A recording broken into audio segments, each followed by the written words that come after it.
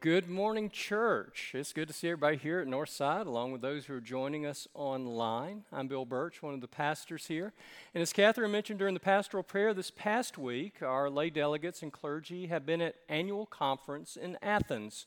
It's the first time we've been able to gather in 3 years, and it was a time of mixed emotion, but like a family reunion gathering together again. On Friday, my wife Tracy called and said, "Is there anything going on at conference I need to know?" And I said, "Well, I don't think so. Why?" She said, "Well, a realtor just put a really big for sale sign in front of the parsonage." We made a few phone calls. Turned out it was supposed to be 565 East Wesley rather than West Wesley. But for a moment, I thought maybe somebody had staged a coup while I was gone. Well, today I am excited to begin our summer worship series. It's entitled Blessed to be a Blessing. And during June and July, we're going to be exploring a very familiar passage of Scripture, Matthew chapter 5, where Jesus declares 8 blessings or beatitudes upon God's people. And I'm going to be excited to see what we discover. Next week, we're looking at the first beatitude. Today, we're looking at the broader context of the Sermon on the Mount. Earlier in the year, during our Route 66 journey through the New Testament, we read the Gospel according to Matthew. And you may recall the first 2 chapters deal with Jesus' childhood and infancy. And then the author skips ahead over 20 years and introduces John the Baptist. And the prophet appears in the wilderness proclaiming a baptism of repentance for the forgiveness of sin. The first introduction we have of Jesus as an adult is him standing on the shores of the River Jordan, asking John to baptize him. John wants to deter him, but Jesus insists, and he wades down into the water, surrounded by sinners. And I want you to freeze that frame for a moment and think about this. The sinless Son of God receiving a baptism of repentance for the forgiveness of sin. It's a microcosm of the gospel, that God became who we are so that we might become who God is. The sinless Son of God taking upon himself our sins so that we might be forgiven. Then immediately, the Holy Spirit leads Jesus into the wilderness where he fasts for 40 days and nights. He's tempted by the devil, but responds with Scripture. And then he emerges from the desert and begins his public ministry declaring, "Repent, the kingdom of heaven is near." Matthew chapter 5 represents Jesus' first major sermon recorded in Matthew. And today we hear the introduction of the sermon in verses 1 through 12. As you're able, I invite you to stand in honor of the reading of the gospel. Now, when Jesus saw the crowds, he went up on a mountainside and sat down. His disciples came to him, and he began to teach them. "Blessed are the poor in spirit, for theirs is the kingdom of heaven. Blessed are those who mourn, for they will be comforted. Blessed are the meek, for they will inherit the earth. Blessed are those who hunger and thirst for righteousness, for they will be filled. Blessed are the merciful, for they will be shown mercy. Blessed are the pure in heart, for they will see God. Blessed are the peacemakers, for they will be called children of God. Blessed are those who are persecuted because of righteousness, for theirs is the kingdom of heaven. Blessed are you when people insult you, persecute you, and falsely say all kinds of evil against you because of me. Rejoice and be glad, because great is your reward in heaven, for in the same way they persecuted the prophets who were before you." Amen. And would you please be seated? In 2019, a group from Northside Church visited the Holy Land. And on a beautiful spring day, we went to the Mount of Beatitudes on the northwestern shore of the Sea of Galilee. It is the traditional site of the Sermon on the Mount. And for over 1,600 years, Christian pilgrims have sanctified that place with their visits and with their prayers. At the top of the mountain is an octagonal Roman Catholic church, and the 8 sides represent the 8 Beatitudes. And the site is overseen by the Franciscan Missionary Sisters of the Immaculate Heart of Mary. And let me tell you, they don't play. They put the fear of God into any visitor that comes through that gate. And our group sat in the courtyard, and we read the scripture lesson that we have heard today. And then we had some time just to wander the grounds and to meditate upon Jesus' words and their meaning in our lives. The Sermon on the Mount is the first of 5 major discourses preached by Jesus in the Gospel according to Matthew. And as we work our way through the series, a lot of these passages and verses are going to be very familiar to you.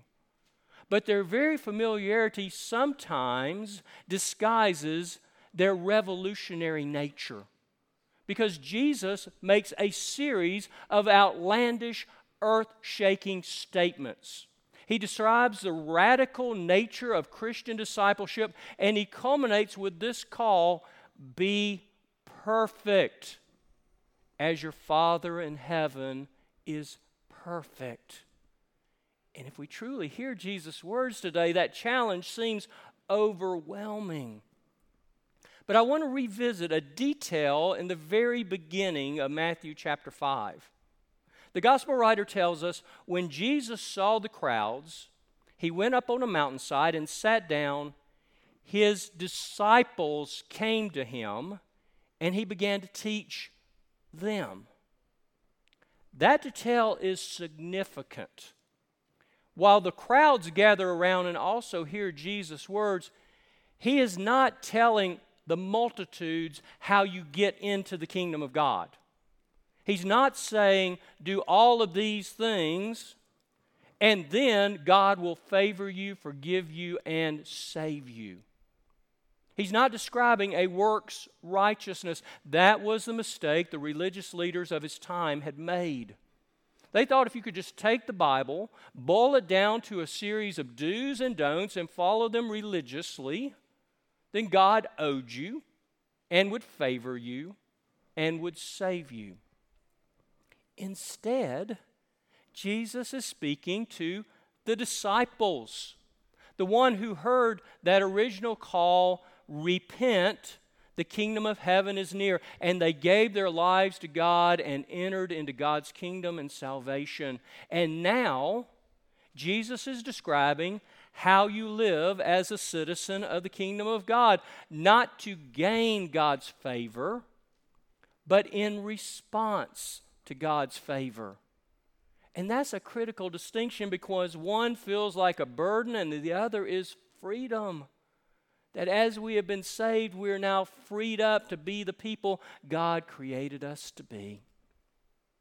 One of the books I'm using throughout the series is written by a Roman Catholic priest named Father Jacques Philippe. It's entitled The 8 Doors of the Kingdom, and he points out that the Beatitudes in particular, and the Sermon on the Mount in general, is not only a handbook for Christian discipleship, it's also a portrait of Jesus Christ. That when you read all these different characteristics, they describe our Lord. And if you think about it for a moment, that makes sense. Because we call ourselves Christian. Christian means Christ-like. It means little Christ. If Jesus is describing what the Christian lifestyle looks like, then of course he is describing himself as well, because our prayer is that we're made more and more into the image of Jesus Christ. And our Lord begins the sermon with 8 blessings or beatitudes. And listen to them again in short. Blessed are the poor in spirit, those who mourn, the meek, those who hunger and thirst for righteousness, the merciful, the pure in heart, the peacemakers, those who are persecuted, Do you see how Jesus is taking the world's values and turning them upside down so that they're now right side up? Part of what we'll discover in the coming weeks is that every beatitude has 3 elements. There's the declaration of blessing, blessed are. There's the group who is blessed. Blessed are the poor in spirit. And then there is the result of that blessing. Blessed are the poor in spirit, for theirs is the kingdom of heaven. I want to focus in on that word blessed or blessed for a moment. It comes from a Greek word makarios. And I've shared with you before, despite a desire to show off my seminary education, I discovered long ago very few people care what the Greek or Hebrew word is. But makarios is an important term because it gets translated in different ways into English. It can be blessed, oh, the bliss, oh, the supreme blessing, the fortunate, the favored, and happy. And many modern translations tend to use the word happy. But the root word of happy is hap, which means luck, fortune, chance, or fate. And it gives us words like happen and happenstance. And scripturally and theologically, I have a lot of problems with translating the word makarios as happy. Because happy is based upon the circumstances of the world that ultimately we cannot control. And happiness becomes just kind of a gamble that a bookie wouldn't give good odds on. There's a group that's called the Sustainable Development Solutions Network. Never heard of them before, came across them in sermon research. Every year they produce the World Happiness Report. It's based on Gallup polls. People self-rate how happy they are. And it might not surprise you that year after year, Nordic and European countries are at the very top. Number 1 for 5 years is Finland. Security, health, wealth, all those different factors we think of as happiness. But if you delve into other reports, you will discover that Finland often ranks at the very top of levels of depression and of suicide as well. Happiness is not what the world tells us it is. And I believe happiness and blessedness are 2 different realities. Blessedness is based upon an internal relationship with Jesus Christ that the circumstances of the world about us cannot affect. It is a spiritual, eternal reality, different from anything that the world can give or can take away. It is the bliss of knowing we are God's and God is ours. It is that sweet spot in life where we are living the way God called us to live, and we are assuming the identity of the people God created us to be, that in God's mind, the perfect person, you and I, that God made us to be. That's what we're living into. And the people of God's blessing feel that bliss. And I love Sarah's imagery of being hugged by God and gosh, God's smelling our hair. I do that all the time with my grandchild and kissing the top of our heads. That's what it means to be blessed. But I also want to remind you of the title of the series. It's not simply The Blessed. The title of the series is Blessed to be a Blessing. And those who have taken Disciple Bible Study or other Bible studies may recognize the origin of the title. It comes from Genesis chapter 12, where God enters into a covenant or relationship with the very first patriarch, Abram, and makes a series of promises to this man who becomes known as Abraham. And in part says, I will make you into a great nation and I will bless you. I will make your name great, and you will be a blessing. I'll bless those who bless you. I will curse those who curse you, and all the peoples on earth will be blessed through you. I love this dynamic motion you see in this relationship with Abraham. God doesn't bless Abram just to be blessed. God blesses Abraham so that he in turn might be a blessing to others, that he would lead what would eventually become known the people of Israel, that they would share that covenant with the world. They would become the vehicle through which the Messiah, the Christ, came to save you and come to save me. And we see that Abraham is blessed to be a blessing, as are we. When you're on the top of the Mount of Beatitudes, you look down and you see the Sea of Galilee, and it's just a beautiful pastoral scene. And if you've ever looked at those maps in the back of your Bible, you know at the south end of the Sea of Galilee, the Jordan River exits and runs south, and it's the traditional border of Israel. And it eventually empties into what is known as the Salt Sea or the Dead Sea. And the reason it's called the Salt Sea is that it has no outlet. And so the hot desert sun shines down on the body of water, the moisture evaporates and leaves the minerals behind. And one of the featured moments in any Holy Land trip is allowing people to wade down into the Salt Sea through the mud and swim in the water. It is so thick, you cannot force yourself underneath. You bob like a cork. And it's called the Dead Sea because it is so filled with salinity and other minerals that nothing can live within it. And it's a graphic parable and portrait of the Christian life that has no outlet, that receives blessing, but does not share those blessings with others in turn. You see, we receive in order to give, that we are blessed to be a blessing to others. That's what it means to be the body of Jesus Christ for one another and for the world. And so as Jesus describes all these different blessings that God grants his people, it's not an end in and of itself. It's so that we can share it with others in turn. And to make this point, Jesus concluded the Sermon on the Mount with a parable that's variously known as the parable of the two builders or the parable of the wise and foolish builder. Jesus gives the punchline away at the start of the story. He says, the person who hears and does my word is like somebody who builds a house on bedrock. And when the storms rise and the wind blows, the house stands firm. The person who hears my word and does not do it is like a foolish builder who builds his house on sand. And when the winds rise and the waves come, the house crashes. The two people both heard Jesus' word. One did it, one did not.